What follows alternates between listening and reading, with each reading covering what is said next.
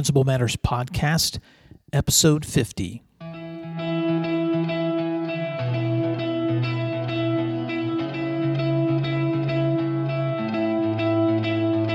Guess what?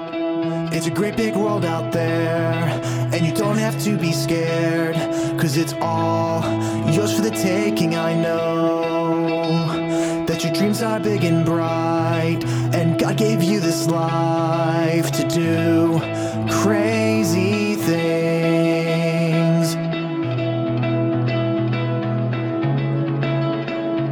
Hi, Principal Matters listeners. This is Will Parker, principal from Skiatook High School and host of Principal Matters, the School Leaders Podcast, where each week I bring you inspiring, innovative, and imaginative ideas for improving your own school leadership.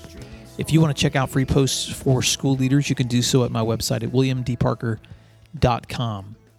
This week, I want to talk about 5 marks of learning culture. And by the way, if you're listening to this at the time of its recorded release, I am today excited to be speaking from St. Paul, Minnesota. Actually, I honestly can't tell the difference between St. Paul and Minneapolis and Bloomington.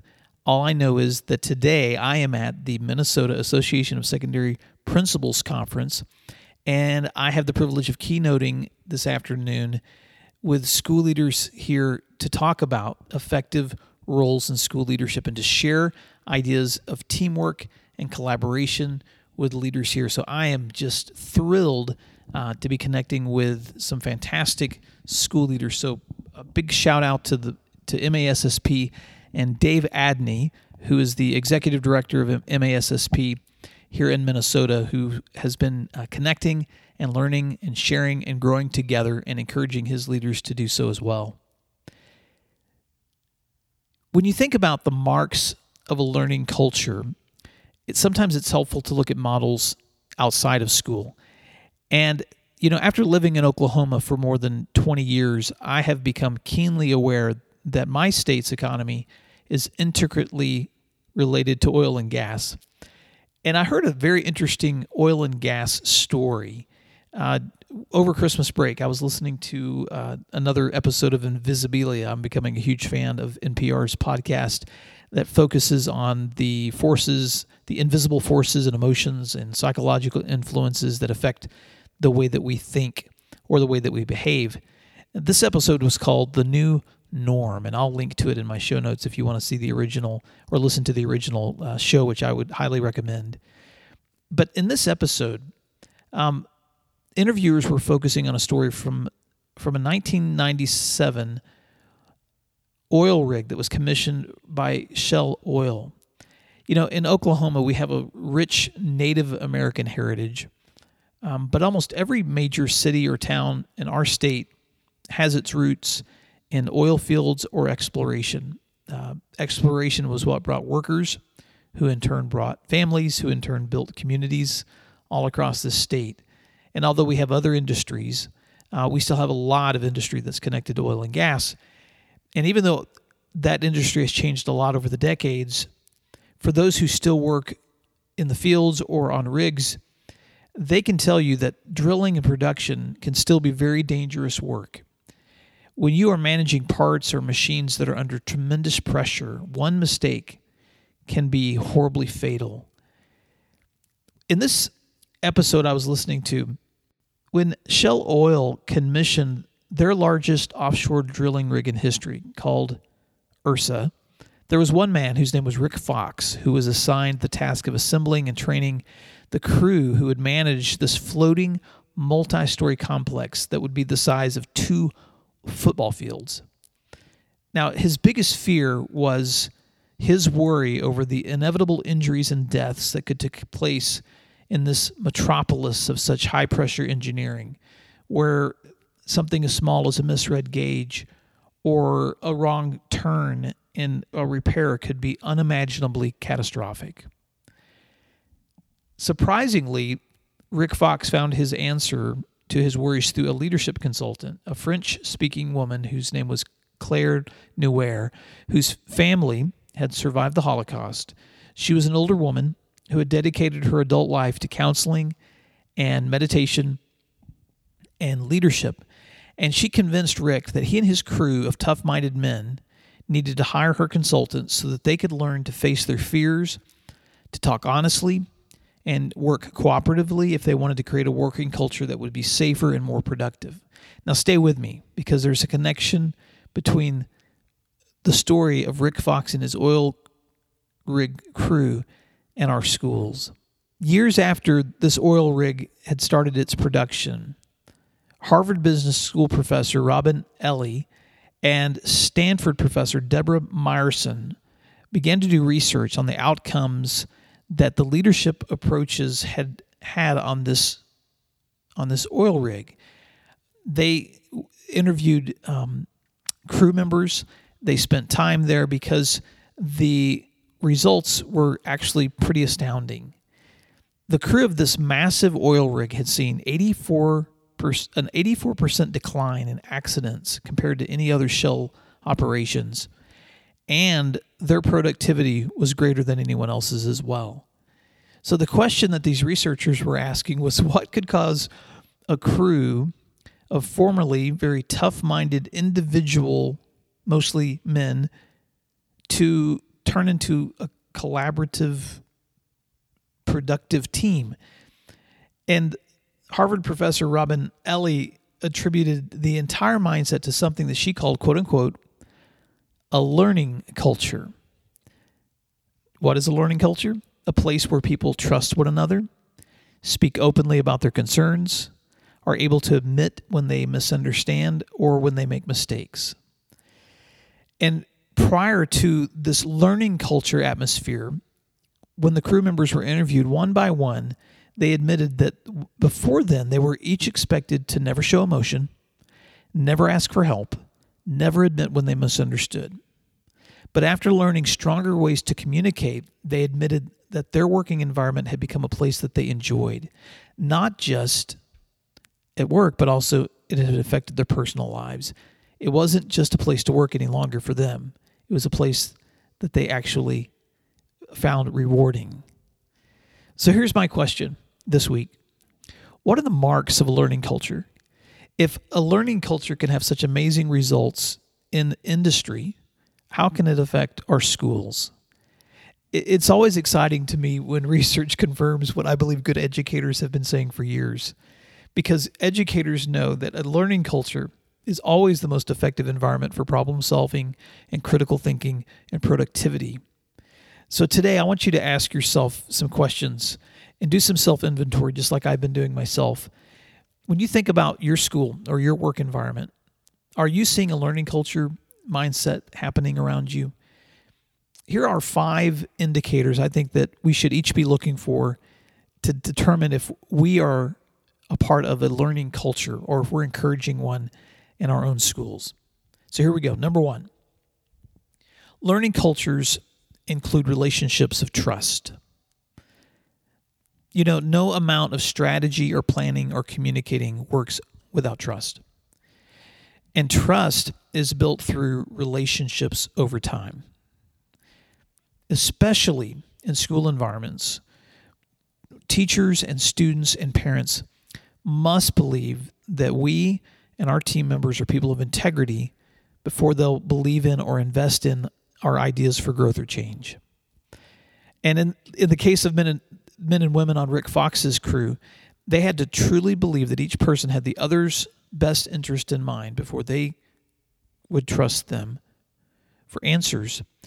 So in school settings, it can be no different. So number 1, learning cultures first include relationships of trust. Number 2, learning cultures encourage open communication. Sometimes growing or changing or improving can be painful. In fact, I believe that it always comes with growing pains. But in the process, you can only work through difficult issues or obstacles or misunderstandings if you're willing to have real-life conversations. So instead of avoiding conversations, as school leaders, we must be willing to have difficult ones at times. And although I know that school leaders must often make final calls on tough decisions. This doesn't mean that we don't seek the input of others along the way. So here's my question. How are you frequently teaming and collaborating and talking with others on your team to maintain open communication? Because learning cultures encourage open communication. Number 3, learning cultures allow for admitting mistakes so that you find smarter responses to problem solving. Unfortunately, as leaders, we often feel that we have to put on a front of confidence or assurance in every situation.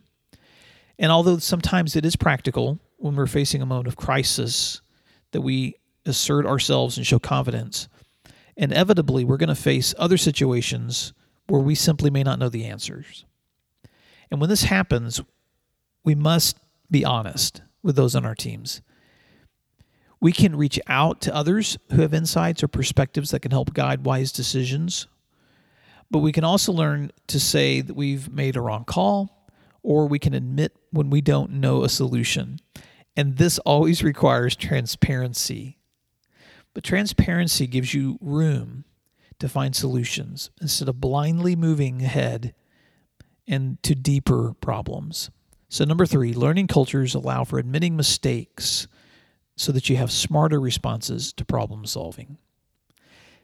Number 4, learning cultures create a more rewarding work environment. One of the hallmarks of the oil rig research was that they became a place that recognized success, and they rewarded people when they did. Whenever people feel like they can reach out to one another for help and support, when people begin to operate as teams, then you have more joy and more satisfaction in your work. When reporters asked the men of Ursa if they liked the new culture and expectations, these crew members would consistently say that they never wanted to go back to the way things were before.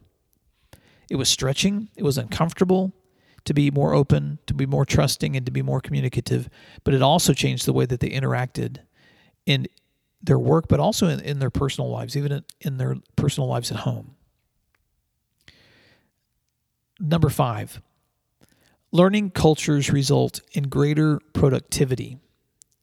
Now, it shouldn't be a surprise that collaboration creates cultures that are more productive, cultures that see greater outcomes, experiences that are more satisfying in work. When our schools encourage those kinds of qualities, then we will see growth in our cultures and our outcomes and job satisfaction. And these experiences are actually confirmed through other research too. If you want to look at a companion blog post that I did a couple of years ago, Gallup Research had done their own report on engagement and job satisfaction, and I'll link to it in my show notes. But in Gallup's research on industry, when they found companies, organizations where employees were highly engaged, they were actually, and check out this number, they were actually 240% more productive than organizations or companies where employees were not as actively engaged. That's just astounding to me, but it shouldn't be surprising that learning cultures result in greater productivity. So let's wrap this up. In Invisibilia's interview with Rick Fox, he reached an amazing conclusion about the effects of the learning culture on his crew. In fact, at the end of that interview, he asked a question and made a statement. And here's what he said. I'm going to quote him. Rick Fox, the leader of this huge oil rig crew, says, quote, "Do you think that in hindsight, BP might have benefited from, having this kind of work with all the people that were eventually involved in Horizon before it happened?" End quote. And then he answered his own question and said, "I do." Now, thankfully, we manage operations in schools that don't place us in the same kind of physical dire conditions and potential outcomes as oil rig workers. But at the same time, working with students produces other kinds of outcomes that are very, very important. Ours is an industry where we are developing young minds, future leaders, future researchers, future workers, future neighbors. And as we lead our schools, we can only stay effective and productive if we are encouraging teams to be learning cultures, places that not only affect students, but ultimately affect all of us. Because the more effective our schools, the more effective our communities, the more effective our nation. So let's wrap it up with just a quick summary of all 5 of those hallmarks. If you're looking for a learning culture, then remember these 5 things today. Number 1, learning cultures include relationships of trust. Number 2, learning cultures encourage open communication. Number 3, learning cultures allow for admitting mistakes for smarter responses to problem solving. Number 4, learning cultures create a more rewarding work environment. Number 5, learning cultures result in greater productivity. So now it's your turn. As you're looking at this season of school, how can you help encourage a culture of trust and open communication and transparency and rewards and productivity? And even more important than that, what is just one way today that you can move in that direction? Well, that's it for this week. I just want to remind you that every day in your schools, you are doing something that matters because you're working with students and teachers and you're affecting young minds that are going to be our future leaders. So thanks for the work that you do every single day. And if you found this week's episode helpful, feel free to pass it along and share it with other people. If you want to go to iTunes and rate this podcast, you can do so there and it becomes more visible for others as well. If you'd like to receive weekly updates from me, I can send those to you through email by having you go to my website at williamdparker.com and subscribe there, and I'll send you a free ebook called 8 Hats, Essential Roles for School Leaders. You can also check out my book, Principal Matters, Motivation, Action, and Courage Needed for School Leaders at my website or at amazon.com. I hope that you have a fantastic week, and until next time, thanks for doing what matters, and I'll talk to you soon.